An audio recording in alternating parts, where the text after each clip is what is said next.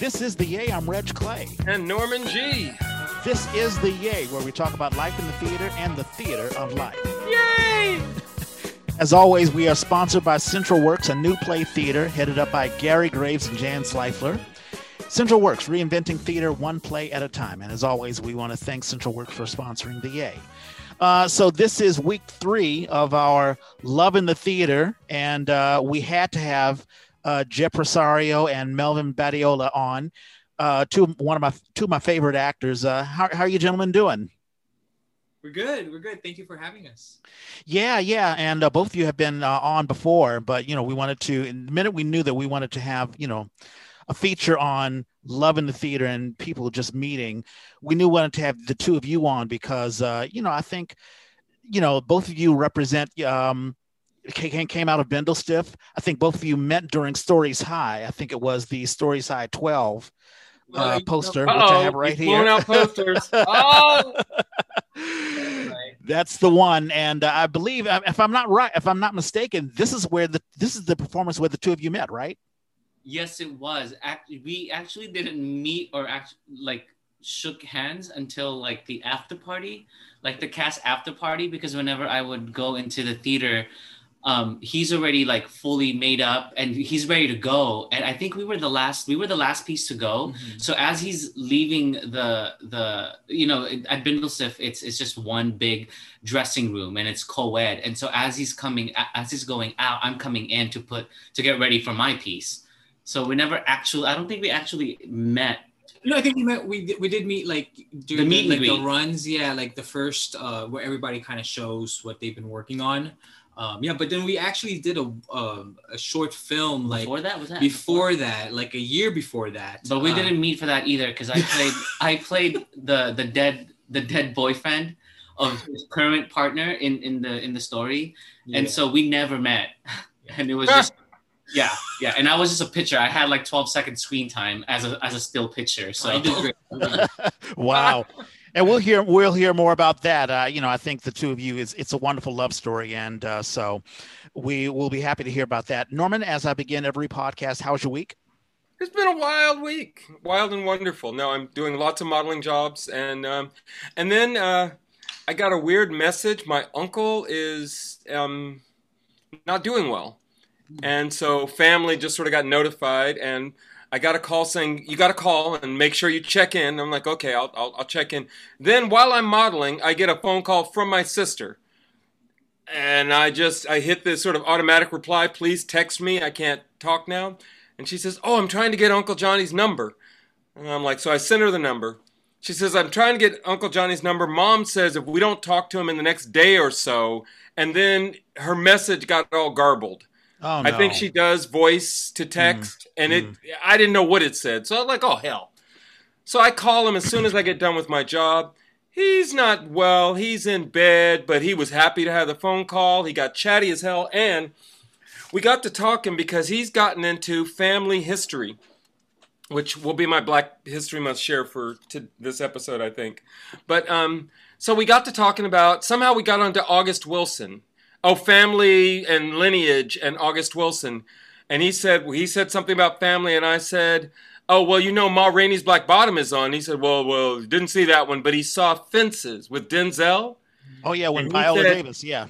Back in the day, he went to, he used to go to New York a lot for business, and he would go see shows. He went and he saw Soldiers play, this Soldiers play, when it came out on Broadway. So he's like, and I think Denzel was in that. And so I run to my shelf and I look, and sure enough, Denzel's in the cast, but also Stephen Anthony Jones.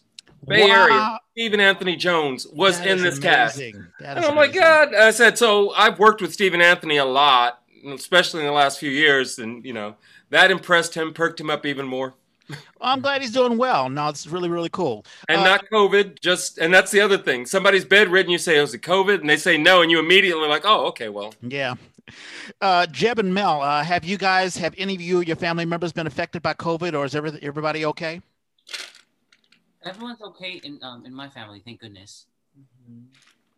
Yeah, no one in my family has. I mean, my sister does work with in healthcare, but she's we check in at least once a week just to see if everything is all good. But yeah, it's still pretty scary.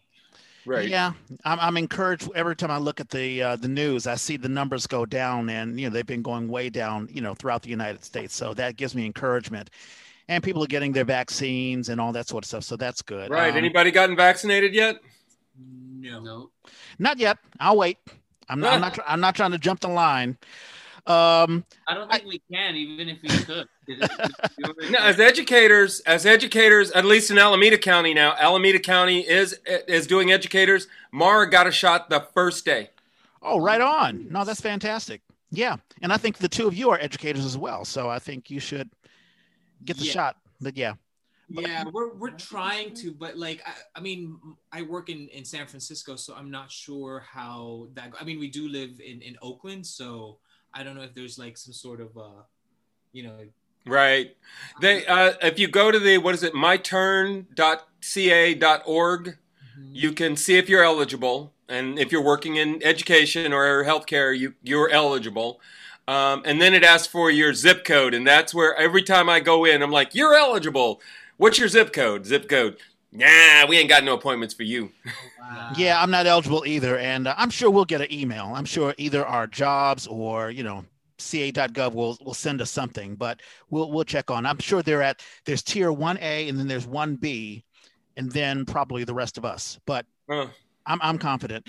There've been some current events, not a lot of politics, but this. I know, hasn't it been great? It's been wonderful. Isn't it nice that we can not talk about Trump, who apparently is in some sort of financial trouble? But I'm not even. That. There's a thing going on called cancel Shakespeare. Have you heard about this? Disrupt texts. Either of you heard about this? So I guess so there's a cancel culture, and I don't have a problem necessarily with cancel culture because we want to make a long story short, there's a teacher / activist who wants us to take a good look at the literature that we absorb. And I guess the point is, there's too many, white male writers that get first dibs at what students learn. But canceling Shakespeare, they want, there's this argument about canceling, and I'm not for that at all. I mean, I don't see anything wrong with the Bard. I mean, the stories are still relevant today. So that's weird. Yeah. No, all the Shakespeare companies I know are doing such an amazing job of trying to bring everybody else into the story.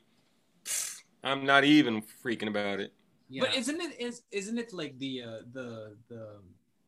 theater company's responsibility in a sense to if they want to, let's say, take risks in terms of diverse casting and not necessarily going with what is written on there. You know what I mean? Like, shaking it up. But what's her reason? What's the teacher's reason / activist who wants to cancel Shakespeare? Well, it sounds like she's going after the playwright, right? That there's too many white men playwrights. Yeah, and I think it's also the time period. If it was written during a time where there wasn't diversity, which could really be anywhere in which history. Is not true.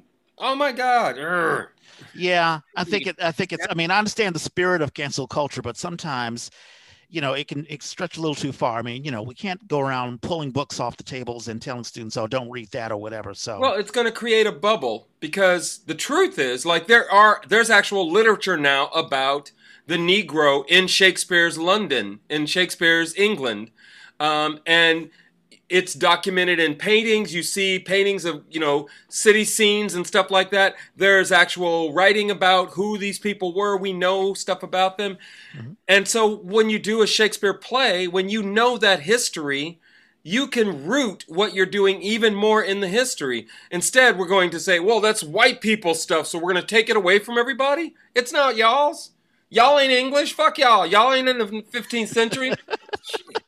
Yeah, I like I said, I understand the spirit of, we have to watch out. I mean, there's racism, but there's also racism against, like all white people and all white, writers, and they're not all bad, and also you're absolutely right, Mel. I mean, there are companies that will focus on diversity and focus on, switching things up as far as casting. And I know, Norman, you've been in a bunch of those as well. Radical Rao was, I think she was the grave digger, and she was another key role. And there was, I think, in Othello, who was a woman. So there are all sorts of companies that are doing some really cool things with Shakespeare. So I would say the Shakespeare companies are, for the most part, on the leading edge of this. So that's the wrong people to be attacking. Attack every other frigging theater company in the country that does these seasons that are still dominated by white men. Attack them.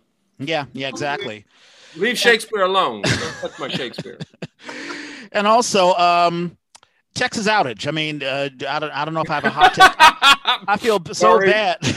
I feel so bad for some of my friends like Craig Dickerson. I got to contact Craig Dickerson, a good friend of ours. Oh, please, yes. Who moved to Texas, and now Texas is freezing. And of course, the governor and, they could have prevented all of these outages. Basically, they haven't had power. The large swaths of Texas haven't had power in several days. Right. And also the water's frozen, has frozen as well.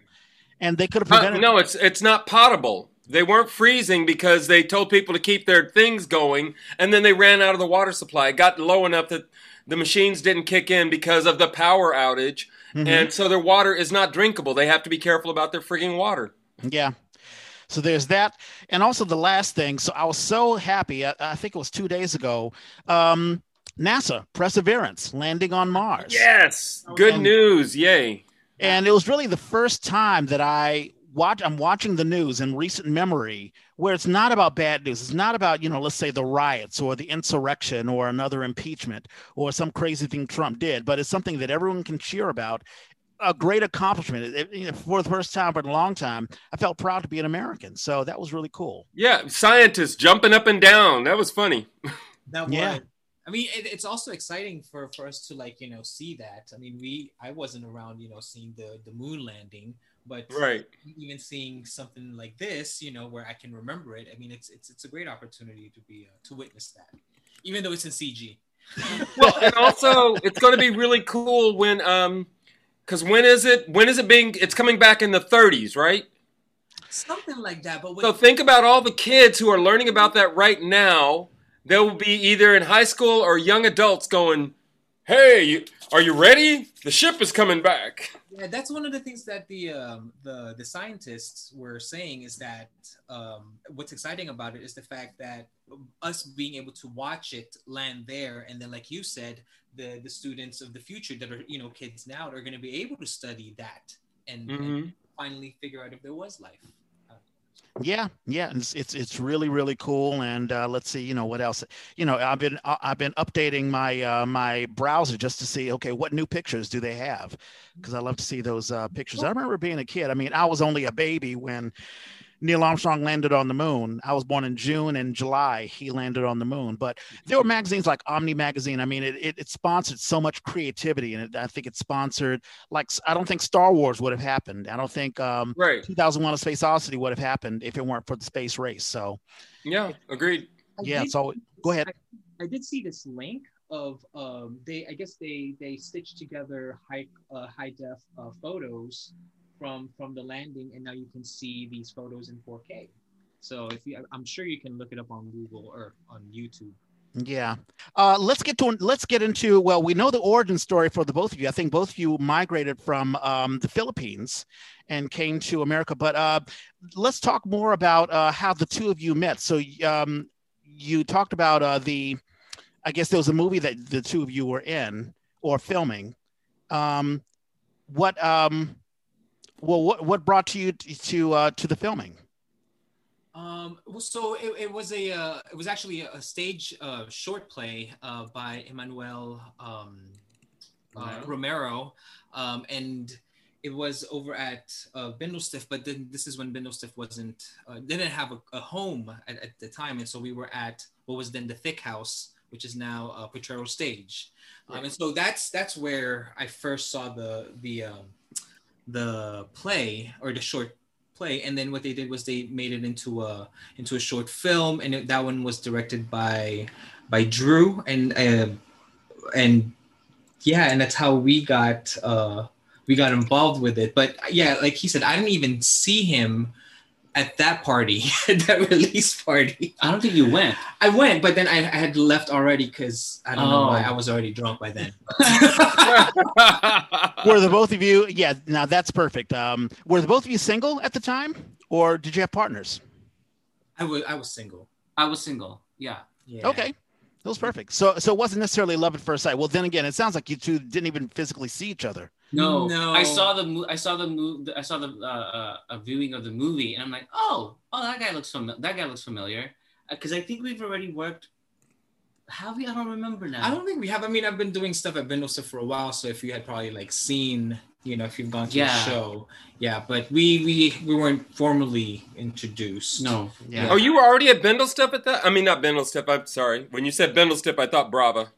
Oh no, I wasn't at Brava yet. I've only been at Brava. I mean, the last 5-6 years now, but I've been with Bindlestep for over 10 years. Melvin, because I think you were doing tech when we did Stories High, right? Where you weren't on a stage yet, were you? No, I was on stage with you. That when we did, it was the first Stories High back at the old new space where we met. But when Stories I first, High 12. when I first started doing Bindlestiff, I did tech. I mean, I didn't want to do any of the stage stuff, and that wasn't my thing. Okay. Was it I don't know, was it love at first sight when the two of you when you saw him do Rizal, or or did it take a little bit of time? I just remember watching Mel's piece in the beginning. I just remember thinking, man, that dude's got thick legs. I have a thing for guys with big legs. And so I remember that. And for whatever reason, I thought Melvin was actually Chinese because he's one of those Filipinos that look Chinese. And so I just assumed, oh, that's cool. There's a token Chinese in a Filipino theater. And then I saw his last name. I'm like, no, that's definitely a Filipino last name. Because my rule is if someone looks Asian and they have a Spanish last name, they're Filipino. That's how I can tell the difference. But yeah, and then I don't know if it was love at first sight, because then I just remember I don't remember, it was after party, we were drunk, and that's when we actually officially met. Oh, yeah. I pulled him aside and I made out with him. Pretty much. What about you, Mel? I mean, how did you feel when you first saw Jeb? I was like, oh my God, who is this guy playing Rizal? Yeah, Rizal's a very famous thing. I remember, it was one of those really heavy roles, powerful roles. It was gorgeous. No, I saw that show. Oh gosh, I want the play. I still want that play. I do too. Like I don't know what I did with the copy of it, and yeah, I'm sure you can. No, I mean I want them to make a full play out of that. Yeah, they need to expand it. Piece, and it was just so full and gorgeous. Oh. Yeah, no, totally. I mean, it was also like it's refreshing to hear something that you've read in history books, right? But then like having to see like a window in a window of time into this man's life, I mean, for us Filipinos, he was what is that? He was thrown out of the country, because of what he believed in and all of that stuff. So, and also like seeing the history. Sort of, how do you say it? Like, still living in San Francisco, because in the Palace Hotel there is a Rizal plaque that says this is the first establishment that Jose Rizal from the Philippines visited when he stepped off of Angel Island. Yeah, it's a plaque right next to the Palace Hotel, and I just remember like I think I was actually like I had my headphones on listening to my monologue because it was such a heavy piece. So I'm like, I just need to hear it all the time so I can get off book. And then I looked up, and there's a plaque and with his name on it. I was like, oh, at the Palace Hotel here in San Francisco. Yes. Shit. There's a plaque right on the corner of Market and Montgomery. There's a plaque right there that has his name on it. That basically is the first establishment that Jose Rizal stepped in when he got off of Angel Island. Yeah. Wow, no, that's awesome. It's very cool that San Francisco still recognizes, the historical aspect of Philippine culture. Yeah, I think San Francisco does such a good job in all culture. No, that's cool. I didn't even realize that. So that was 2011. It's 2021. So is this a 10-year anniversary for the two of you? No, we actually didn't start dating until a year later.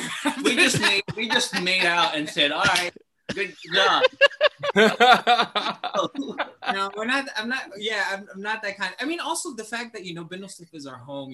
Like I feel like we have that respect for for the space and the people that are in there that work and does tremendous work. But we didn't really actually start dating until like a year and a half later. 2 years, maybe even. Yeah, because I think it was 2013. I was producing Stories High 2013. That's when we started dating. Yeah, but it wasn't even because he was playing Hard to Get. That's what happened. That was not. We want to hear this story. You'll get your turn. No, I mean, I don't know. It was I mean, if like I said, if you're working in an institution or in a space where you kind of and you're in a leadership position, I feel like you kind of have to be held at a higher standard and right as well. And so I didn't want people to think that I'm like taking advantage of the situation because he was a producer and I was an actor, and we were already dating then, and so we just sort of kept it under wraps. Yeah, nobody knew. Although he did come to rehearsal once to drop off food, and then I just remember Amy Suzara, who was directing Amy Spiritu, who was directing me in that piece, just sort of looked at me. I was like, "Oh, what's that? Oh, so Melvin's not giving for you? us. Where's our food?" That's when it was just like, "Oh, right." Yeah. But they didn't even know until like until after the after party. Yeah. They were like, "Oh, you guys are together." They're like, "What?" And it's like, wait a minute! Don't put that hair away. You just pulled that hair out. I want to see this. Good Lord! I know, it's like Steve Perry, right? That's more hair than I have ever seen on you. Yeah, both of you, honestly, it's more hair than I've ever seen on both of you. Steve Perry look, but it's interesting that you mentioned that because we had Chuck Laxon and Julie Corbara on, and they said the same thing. Chuck was like, "Listen, I'm a person of position here at Bindlestiff, and I'm attracted to Julie, but I don't want to." I don't want to date the actors, like a casting couch thing. So, it's the respect that you have for Bindlestiff, but also, the love was so strong you couldn't resist. Yeah, but also, I mean, it's all about being professional at the same time. Like I've had students before where it's like we're in class and they're all making out, and it's like, how do you guys feel if my partner just comes to class and I start making out with him? It's it's about respect, and I feel like. If I start being uncomfortable, I feel like people are going to be uncomfortable. Mm-hmm. Right, exactly. Especially if it goes wrong, because you start dating someone and all of a sudden, oh no, we're broken up, but now we have to continue in this either rehearsal or this thing. It can, those are really, really tense situations. But no, it's been, and the two of you. So what? It's been 7 years that you two of you have been officially together. So yeah, 7, 14, 15, 16, 17, 18, 19. It's going to be 21. So it's going to be 8 years in August. We're 7 going in 8. In where? 7 in August. August. Yeah. That's love. That's fantastic. Well, here's a simple question. I mean, what makes, what keeps it going strong? I mean, why haven't you guys torn your hairs out, especially with COVID? I mean, are you guys sequestered together? What was that? Are you guys sequestered together? Yes. I think space has a lot to do with it, given the fact that we can be separated by a wall. Like you can be in a bedroom, I can be out here in the living room. But I think a lot of it is really taking some time for yourself. I mean, especially like right now with the situation that we're in, being sheltering in place for like what would be a year now, right? There are times where we need some time apart, and we communicate that. Which I think has gotten better, because I remember in the beginning, like I was single for a really long time, and I held on to my like bachelor badge really proud. Like I would go out with friends who were already like booed up, or they had fiancés and they're married, and so they felt bad inviting me. They wanted to invite me because they're like, we just don't want you to feel like this the third or fifth or seventh wheel. And I'm like, no, by all means, it's fun. Like I don't have to deal with a significant other when I go home. I can just eat whatever I want after we hang out. But so like in the beginning of our relationship, I remember wanting to run around the lake, and I would say, no, I need me time. I need like alone time, because I got so used of being like by myself that I enjoyed it.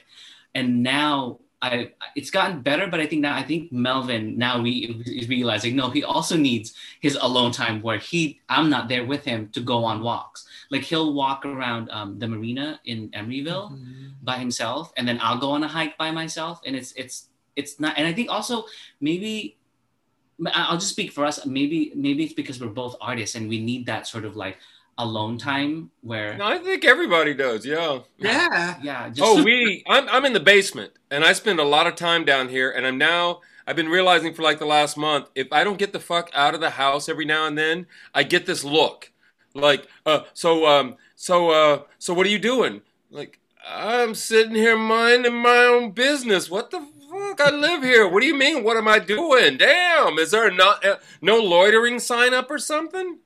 Well, I think also one of the things too is that like I'm a morning person, so I'm usually awake by 7:30 in the morning, and he doesn't get up until like later on in the day. So I have a good chunk of the time where I'm just, I'm by myself. I can do things that I need to do. I mean, I can't like vacuum the floor. I can't. You have what you're talking about. I mean, usually I get closer to the time when he wakes up, so I can like vacuum and slowly like wake him up. But I think that and also like. Since before COVID, when we had, productions that were all lining up and stuff, there were times where we won't even see each other, and then all of a sudden it's like once a week. I remember like we, at one point before COVID hit, I was like, you realize that we're only together when at nighttime, when we're in bed together.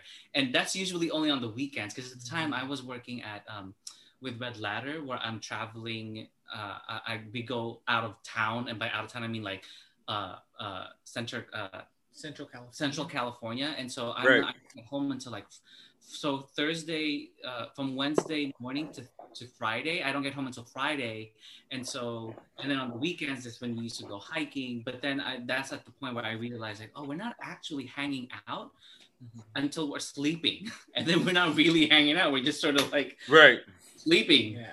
So but now it's like the opposite. Now it's like, okay, I kind of feel like I want to sleep on the couch today. Yeah. Can that ever get to be an issue? We've asked other couples as well, where let's say Jeb is involved in a show, and especially when it comes to tech and Q to Q, and you're not coming in until, I don't know, midnight or something like that. Does sometimes scheduling become an issue or a problem where, let's say, you may need attention, Mel, or Jeb may need attention? Does scheduling ever become a problem? Did it?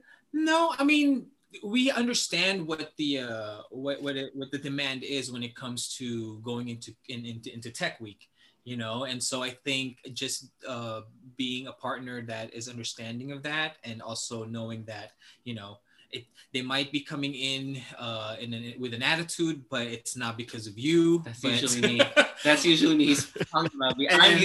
Mel is really good at not bringing work home, or he'll bring it home, but we'll talk about it right away. But me, like, I don't consider myself a method actor, but I remember one time I was doing a show at Magic, and I was washing the dishes, and I was playing a really heavy role, and I guess I brought the character home with me, and he was asking me what I want. He was asking me something, and there was a lot of fire under what I said back to him. And he goes, "What's wrong with you?" And it just sort of like snapped me into place. I'm like, "Oh shit, I still have Voltaire with me. I need to shake that off." No, that's awesome. No, go ahead. Yeah, so it's just understanding that, like, I mean, for me, because I mean, I'm also sometimes in that situation where, I'm in Tech Week and I'm usually home really late. And then there are some times where I also work for City Hall for events. And I have literally like 16-hour days. I'm like, up and out of the house by like 5:30 in the morning.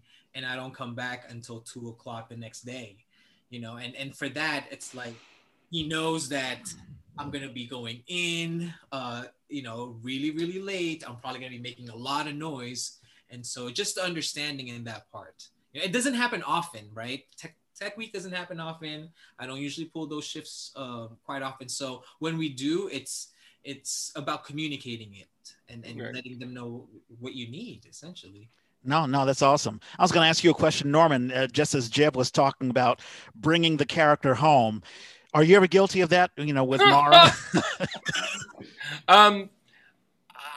I don't think so, but it's the way I do character. In the last decade, I have been playing the parent of adult children, of adult characters. That keeps coming up and coming up and coming up. And because I have no children, I am fascinated by that. I am fascinated by the humanity of that. And so the number one thing I've learned is parents don't have a guidebook. Parents don't know what the fuck they're doing. Like, we all know this. We've all experienced it.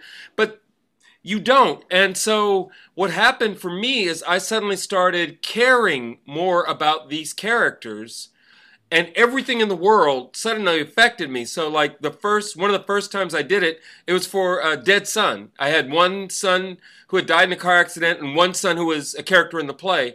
And man, I built up all these feelings about that. So everything in the world that in any way related to it made me feel. And I realized, oh my God, that's what happens when you're a parent. You're just always, anything that relates to your child affects you. But I don't, other than that, I don't know. I like putting on characters the way I like putting on costumes. I want it to look good. I want it to fit. You put it on? I want it to be its own thing. And then when I take it off, I'm done. In fact, when I step off stage, I'm done. I hear you. Here's a question for the both of you, especially when it comes to characters. Let's say, Jeb, I'll ask you this question. Are there times where you have to talk to Mel about, let's say, taking on a role? Before you take on a role, do you bounce it off with him, or are you just like, listen, I'm going to take the role and we'll talk about it later, especially when it comes to intimacy? I usually ask him for tips. Like if a director gives me something that I just don't understand, right? I'll ask you, like, how would you say this line? And then he'll just say it. And I'm all like, why are you saying it like that? And then he'll tell me why. And I'm like, oh, that makes sense. Okay, I'll try that. And then the next day it's like I bought something new. And it's kind of cool to have a partner who also understands like what I do. And so it's nice to be able to bounce off like ideas or ask him for help. Mm-hmm. But in terms of like intimacy, I think I don't think I ever asked. I don't think I ever told you. I just warned you. Like, I'm gonna be like when I did White. When I did White, there was an intimate scene, and I did tell you that we had an intimacy director that was coming, and he gave me a hard time. I said, "Am I gonna watch it in the front? I want to be like this." But it sounds like you took it well, Mel. That doesn't faze you. No. Who was the intimacy coach? I'm curious. Oh, I'm terrible. I only know him by his. He's awesome. He's a company member at Shotgun. Oh, okay. I only know him because of his Instagram. It's like Rexogenerous, or it looks like a dinosaur. Sure. Name. Okay. But yeah, he was our intimacy. I was just wondering, we had one on the show, so yeah, we had Maya Herbstman on, and I think that's sort of the new. I think we're going to see more people who are intimacy coaches. Sounds like that's a new occupation for the theater. Oh, definitely. I would ask the other question, which is, how much do you guys talk about your roles, particularly your process, as you're working on a show? Is that something that you share, or is it more just sort of a, hey, you know what I did today? I did this. Pass me some butter. I think whenever he's gotten like he said, some sort of like discovery on, during rehearsals, I think that's something that, he shares, or I geek out. Appreciate. Yeah. I geek out. Like I'm realizing now how much I geek out about. You do. Yes, you do. Yeah, like the process of acting, that I share that with him, and I talk about, I talk about people I don't like at the I talk about the director, she's getting on my nerves. But aside from that, I do geek out over the process, and I share with him like my notes and how I relate, because I know how to read music, how I use the tools that I like, the dynamics in music. I use that to literally score long passages of monologues or scenes where I'm all like, oh, this is the part where it's going to be a crescendo, and it's going to decrescendo here, and it's going to slow down here. And I use all of the musical lingo. You do music? I can read music. Okay. Like all, How can you read music? How can you read music and not do music? Come on. Yeah. Well, like, I do. Yeah. So I play bassoon. I know how to read. I didn't know that. I play flute, so I know how to read treble clef, and like I use all of those Italian like. Melvin, you're a musician too, aren't you? Aren't you a musician too, Melvin? Trumpet player. I was a trumpet player back in middle school and high school, and I played like a little bit of saxophone as well. I got bored with the trumpet, so I was like, let me. Yeah. I already know how to learn. I already know how to read notes, so it's. I mean, that's the hard part, right? Is learning how to read music. But I feel like once you know how to read music, you're able to kind of use different modes of expressing it, like singing or different instrument. I mean, but if you go to like a treble clef, that's completely different because I didn't do that. It's the one that looks like a C, right? No, that's bass. No, that's the other clef. Yeah, it's been a while since I've played it, but it's great whenever he geeks out because he's like an encyclopedia. I mean. I know. Oh my God. No, anytime getting to work. Mel, God, we haven't worked. I don't know if I've worked with you as an actor. I think we have. We did the each one reach one with the That doesn't really count. Come on. You directed us in a piece for Playground, didn't you? Did it? No. Did I? I don't know. We've done so many Playground stuff. Like it's. I know Playground is. I love Playground, but it's weird. It comes so quick, and you just throw it together. I don't really think of that as work because it really is sort of like you showed up at the playground and said, "Hey, do you want to play Foursquare? Cool. You stay in as long as you can, and then you're out." And I know. I definitely like ask him for his advice if I'm like doing any kind of like Shakespeare stuff or that's right, the last or one. or if I'm doing any kind of thing with poetry because I can read the hell out of a menu, but it's like I've actually been telling him, like, whenever you get Shakespeare, like, don't even think about the first thing. I bet you a good director is gonna tell you is like, forget about the iambic pentameter, just say it the way you're gonna say it. Yeah. And tell him like, it sounds good. Don't worry about it. It just how does it make sense to you? And people are gonna understand it. All that matters. Well, and I would say if not 90% of the time, 80% of the time, if you just say it the way it makes sense to you, that's the way it's written. That's what Shakespeare intended. Yeah. No, totally. I feel like Shakespeare, like fans of Shakespeare, are so like, oh, he didn't say that thing right, or he didn't use the iambic pentameter, or he put that comma in the wrong spot. I like to think of those. I like to think of those like Shakespeare fans as like experts and not really practitioners. That's how I differ. Like, I'm not an expert in Shakespeare, but right. I like to think I'm a practitioner, and so like it's just interesting when people come up to me and they talk about iambic pentameter and they say, "Oh, it's interesting that you change up the rhythm, blah blah." But it makes sense because I saw you make a choice. I'm like, I made great. I made a choice. And then he tells me, really? Like, I forgot my next line. As long as you have life on the stage and as long as it makes sense to the audience, I think it's fine. There are some, there's some scholars and, they sort of watch it for all the different reasons. It's almost like, you go to a baseball game and there are folks who are like taking down the statistics and all that stuff. That's a good way to put it. No, it's exactly like that where somebody's going, wow, you know what's going on right now? That guy on third base did this thing and it's blah, blah, blah stat. And you're like, really? I just see him sitting there. What the? Yeah, right, exactly. The players don't know what they're doing. They've been trained to like they have the expertise. But in terms of like going back to your like what it's like to work, or if we give each other notes, it's actually been really fun, at least for me, when he has Zoom performances, because usually our bandwidth isn't that great, so sometimes I can't watch his Zoom performance without taking away bandwidth.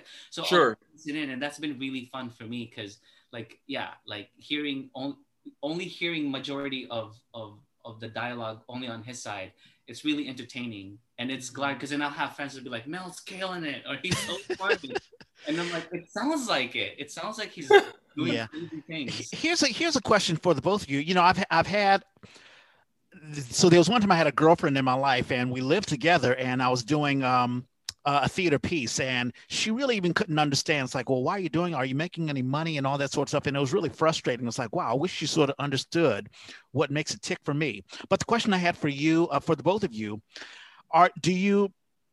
do the both of you feed off of one another? Like, let's say, Jeb, when you see Melvin perform, do you say, oh, wow, that can enhance me? Or do you feel that you have changed as a performer because of watching the other?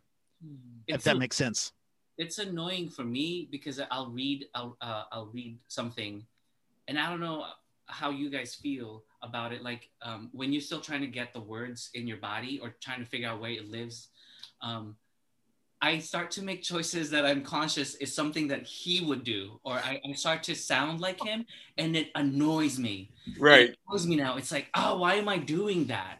Like I'll start to get his cadence in, and I hear it, and I'm like, that's not the way I talk. Why am I talking? Why am I reading it like this? And it's because, again, Zoom performances, and I hear him, and some of them are really, it's funny, and I guess I subconsciously bookmark it because I like what he did. Right. Yeah. And so that's what ends up happening for me. Is I end up if a piece is foreign, still in my body, I feel like I end up sounding like him or making choices that he would make.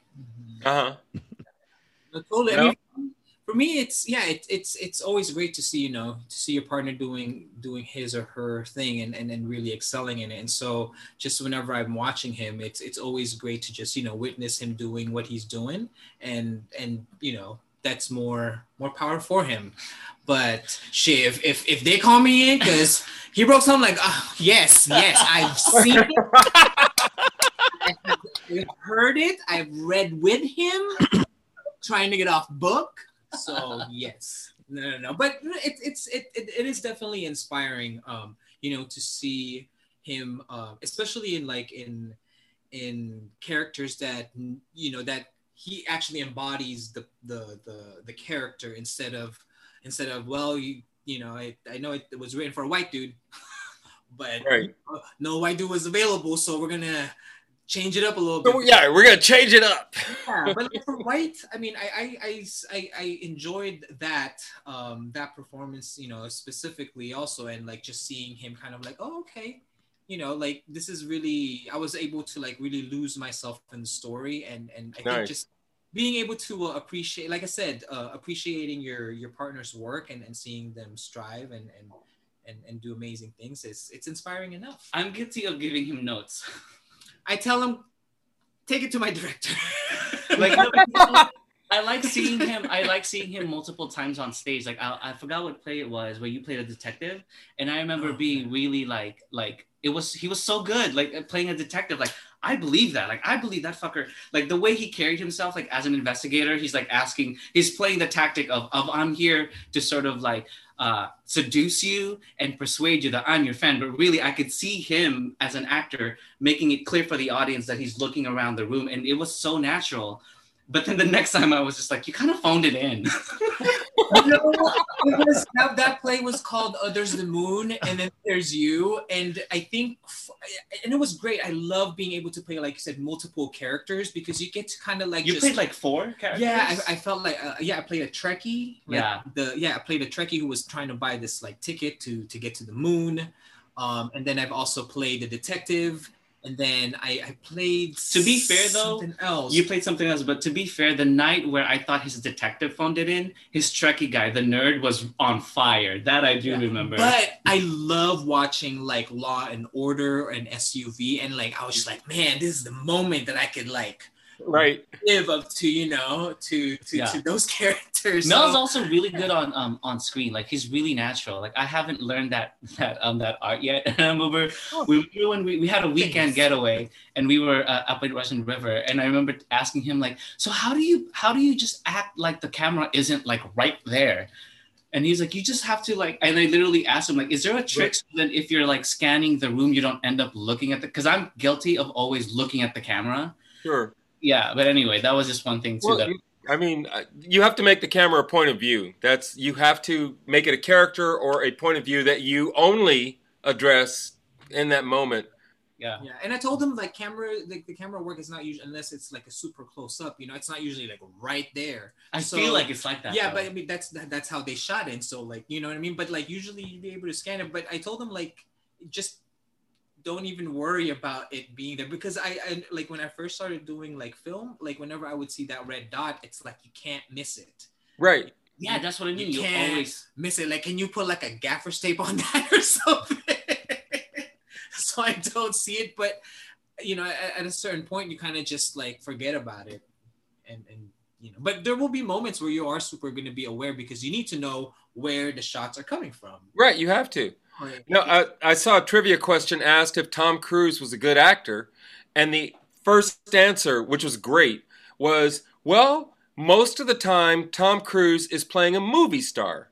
So if you take that away, those times when he is, particularly when he's in movies with really good actors and he's playing a really juicy character, he's fantastic. He's an amazing actor.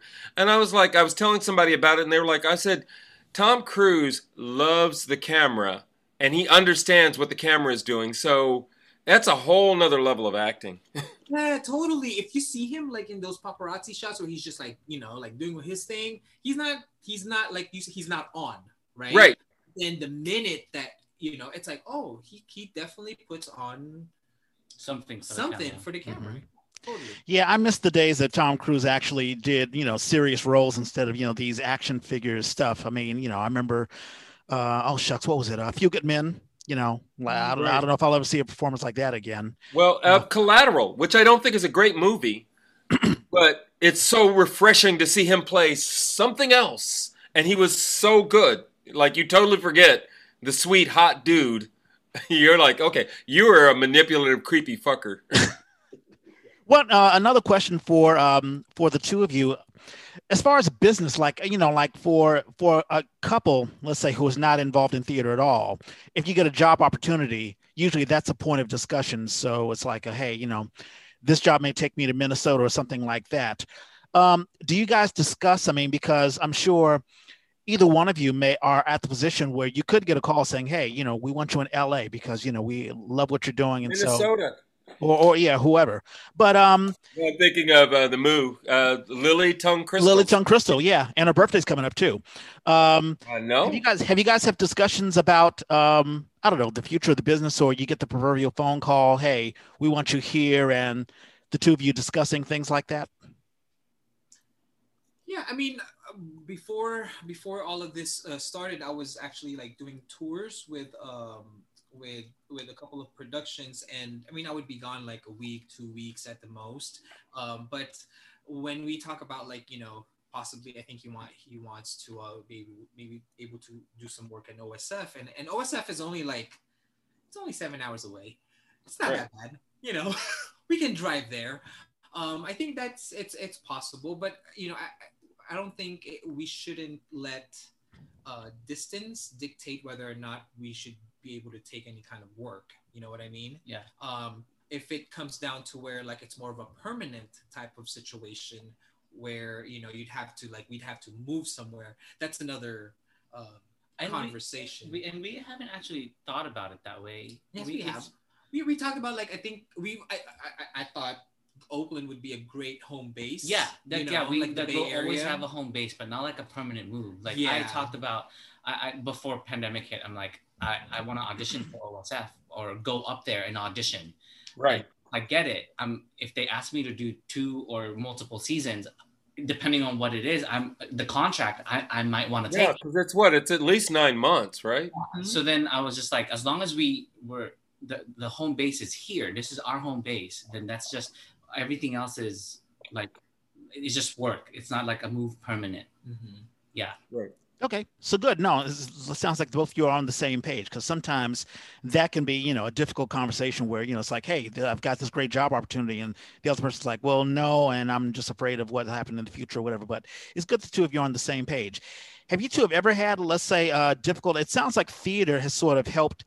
I know theater for me has helped me communicate with just people more in general. It sounds like theater has helped the two of you communicate, or it may be the reason why the two of you can communicate so much or so well. Would you agree with that? Do you think theater has really enhanced your relationship? I think so, because Mel, I get lost in the details sometimes, and Mel is really good. He's got a really good eye for like production, and he understands the production part of it really good, really well. I was actually his first MAPA, the kids, your kids, the MAPA production. I went to support my partner, and I was like, oh God, it's Shakespeare. This is gonna be horrible. And then when it started, I'm like, this is really good. And then he was so proud of his kids, and he would just sit next to me for a bit during the show, and then he would leave. And I thought that he was running the show. He was just checking in with his kids, but basically, it was really cool to know that it was the kids running it, calling the lights, calling the sound, kids acting on stage.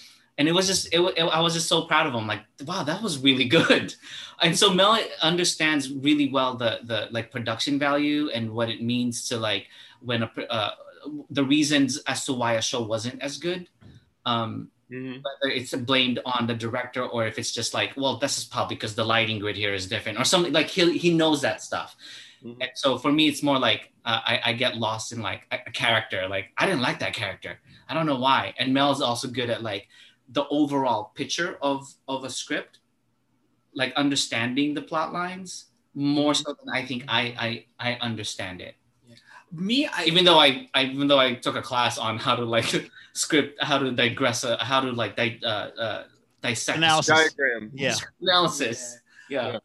For me, I'm a sucker for catchy tunes like musicals and stuff, and so for me it doesn't take much to impress me when it comes to like, oh man, you're doing singing, dancing, musicals, and I'm like, that's freaking awesome. But what I appreciate with Jed is the fact that he gets to kind of like dig deep into like a character, what the story is about. But for me, it's kind of like, I need the elevator pitch version of it in order for me to get it. But I think being able to like in terms of communicating, I think it's helped us a lot, because it's not just about things that you say, it's also about things that you read, about how people give off, and being able to read those social cues in a sense. I think theater has done that, because there's a lot of, if you sit through a good play,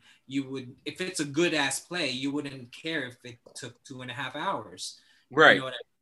Just by watching a great story unfold. And I think there's, people can learn a lot from that, especially with just reading physical cues from people. I may be biased, but I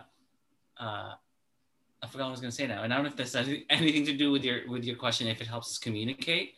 But Mel is still, I think you're probably the only person at Brindle Sif who single-handedly produced a Stories High by yourself, right? You were the only one that did that. He did it by himself. And I thought it was probably the smoothest production that I've experienced at Brindle Sif. Well, I had a lot of help from the production staff, at that time, but it definitely is it's a community theater, so a lot of it has to depend on the help that you'd get and the assistance that you get from everyone else that worked there. Yeah, but it's hard. It was hard. Yeah, Stories High is hard. If you're gonna produce it by yourself, don't try and do it. You're by yourself. Yeah. As soon as you said that, I thought no. Yeah. Just one of the things too that I learned from Brindle Sif is that because with Brindle Sif, a lot of folks play and wear multiple hats, right? And so it's about making sure that you know your boundaries and what your capacity is, because you can't be being a producer. Stories High, it's right there. Yeah, I'm sorry. That's why I was running around. I tried to find it because this was the last one that I was in.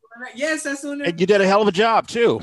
Thank you. And for me, it's all about when I did produce that particular Stories High and being involved with a lot of the previous ones.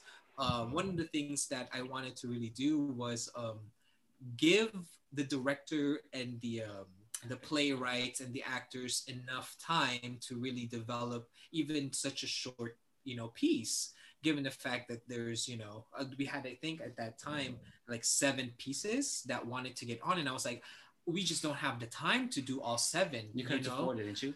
I think I cut it to 3, just so that we give enough time for each piece, because I'm also looking at it from the audience perspective, right? Like, I'm not gonna sit through a 3-hour ordeal, Marathon. with 7 pieces. I would forget all 7 of them. I'd rather stick with 3 really, really good ones that I can relate to and sink your teeth in. Yeah, sink my teeth in. I mean, I'm all about quality over quantity. So. Yeah, yeah, and I think, and remembering from that, I mean, because when you have I mean, that's the mind of an artistic director, or someone who has the mindset to look over everything, and you want to be mindful and caring of everyone involved. The director, the playwright, and the actors, without being, without sounding like dictatorial or whatever. And you definitely have that, Mel.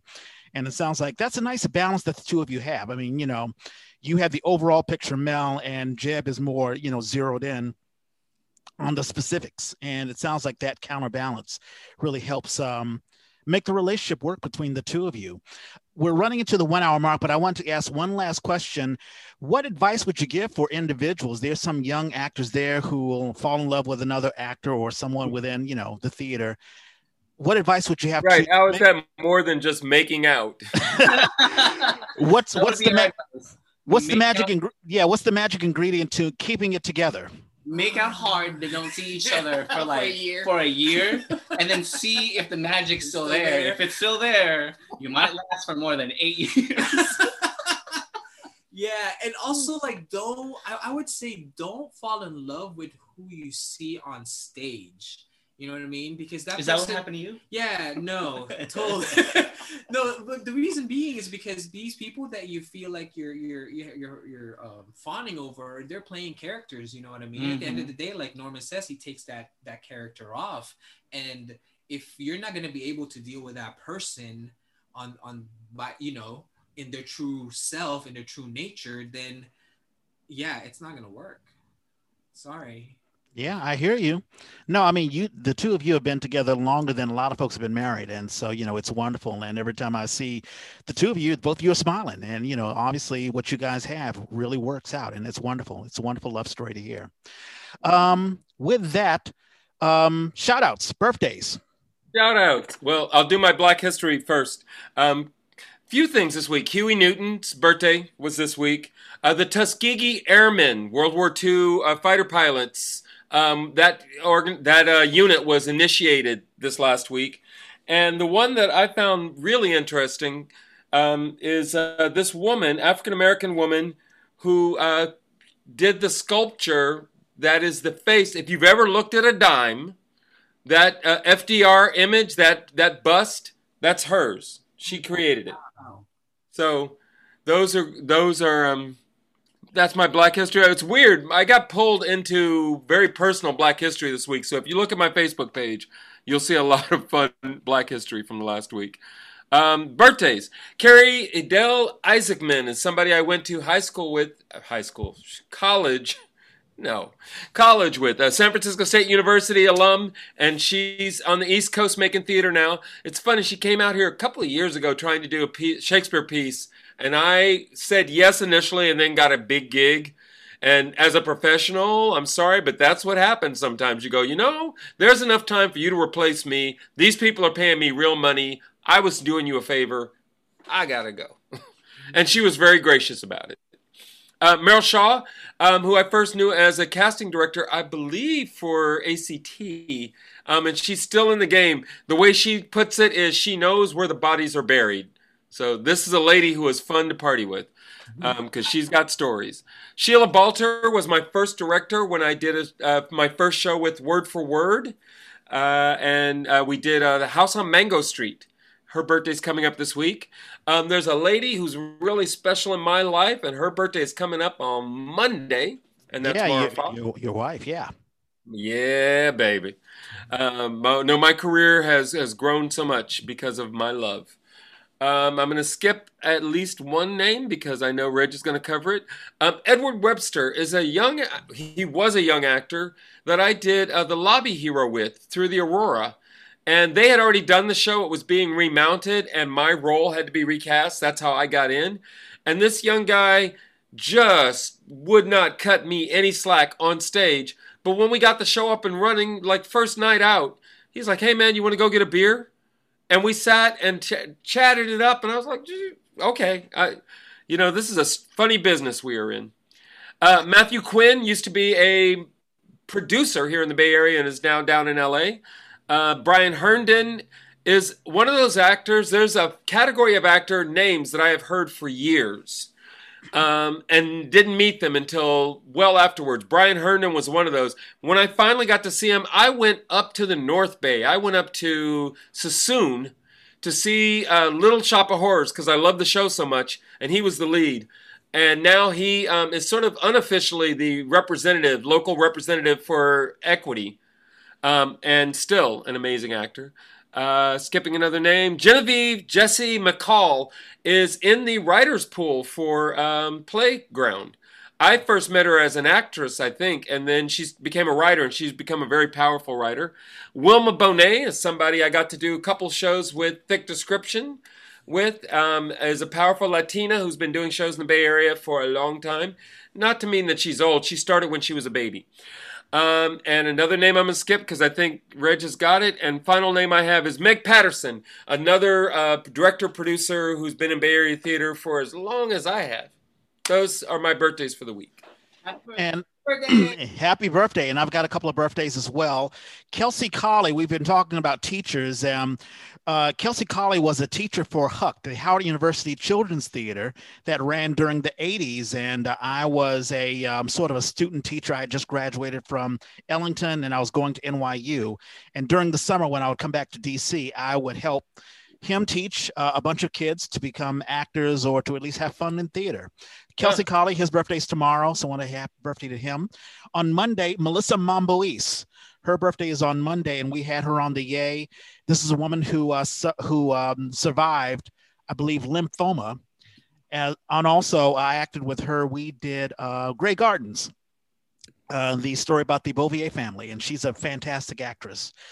Also Monday, Jacqueline Johnson. She is a fellow Ellingtonite of mine. She graduated. We graduated at the same time. There are a bunch of Bindlestiffers, ex-Bindlestiffers. Jocelyn Deona. Oh, Deona. Oh, yeah. Yeah, Jocelyn Deona. And her birthday is on Monday. And she was, I'm not sure if she was a director or a producer. I know she was part of the staff of Bindlestiff, but she was a presence there. And I remember her when it was Stories High 11, I believe. Mm-hmm. But in any case, happy birthday to her. Also on Monday, Mandy Cabrera, another Bindlestiffer. His birthday is on Monday. Tuesday, Conrad Panganaban.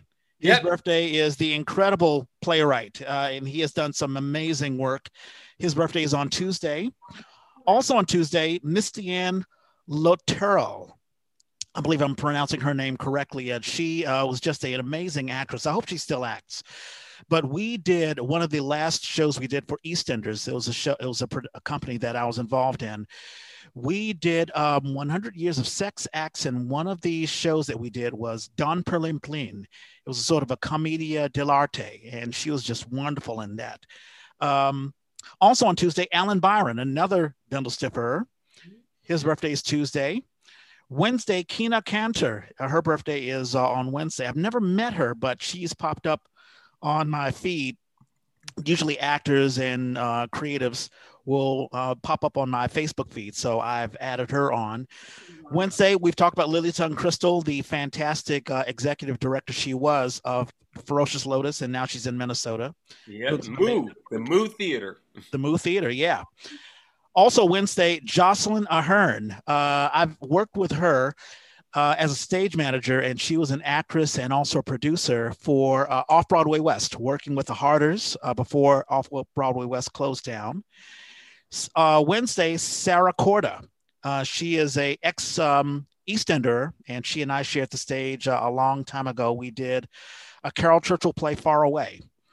And on Friday, another ex-Ellingtonite, Leslie Delane, a beautiful dancer, and I believe she also acted a little bit.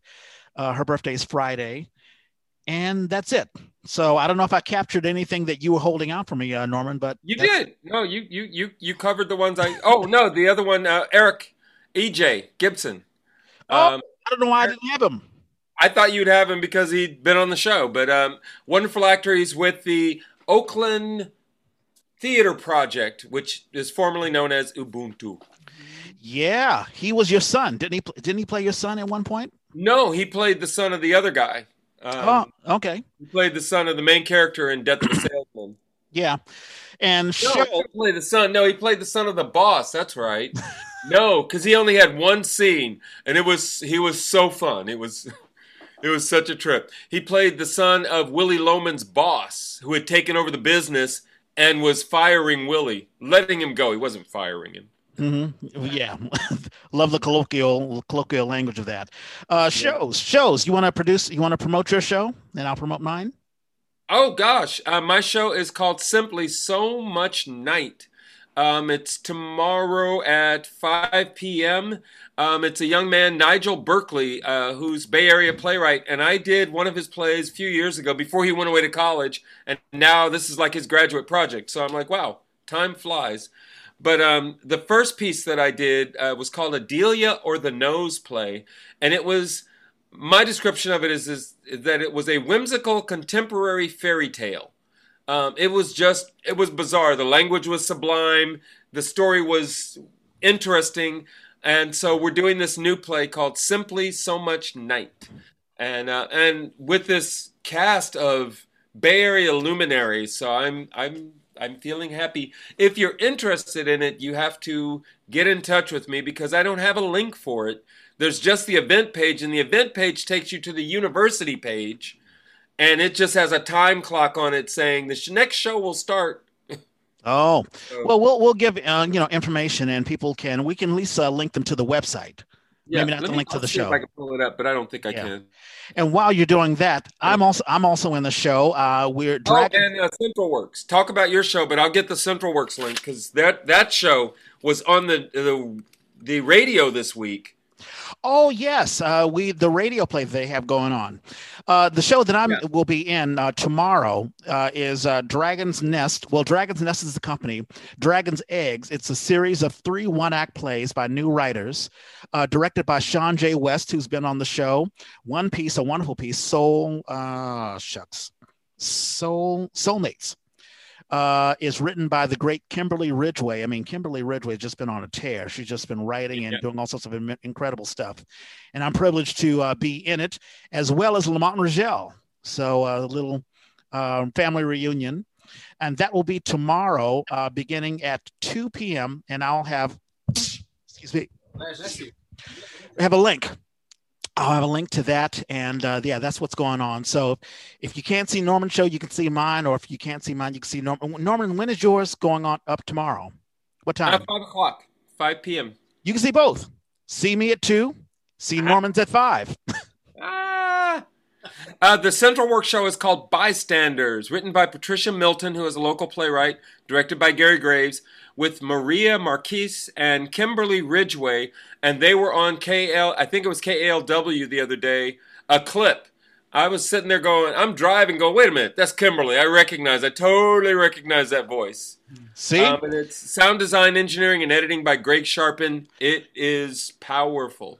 Yeah, I tell you, Kimberly Ridgway is on a roll. And I've got to get Greg Sharpen on because, we talk about sound designers. He's more than a sound designer. He's just Yeah. He's an audio visionary. In any case, that is it. Mel, Jeb, did you enjoy yourself? Any shows you want to promote? Project? No, not quite, but stay tuned. Go on Bravo's website. Theater Bravo. We'll definitely have that. Did the two of you enjoy yourself on the A? Yes, we did. You know what? I was thinking about it too earlier when I was making pancakes. I was like, maybe we should have done that, like, making pancakes while they're talking to us, kind of like, lifestyle. You know what I mean? That totally works. We're going on YouTube anyway. I mean, there are all sorts of YouTube videos, folks fixing pancakes and all sorts of stuff. Yeah, like while you're doing the interview. So next time, or for your next guest. Yeah. There you go. Well, thank you. Only if we get some to eat. All righty. Well, thank the both of you, and it's been wonderful just hearing all these wonderful stories of the guests that we have on.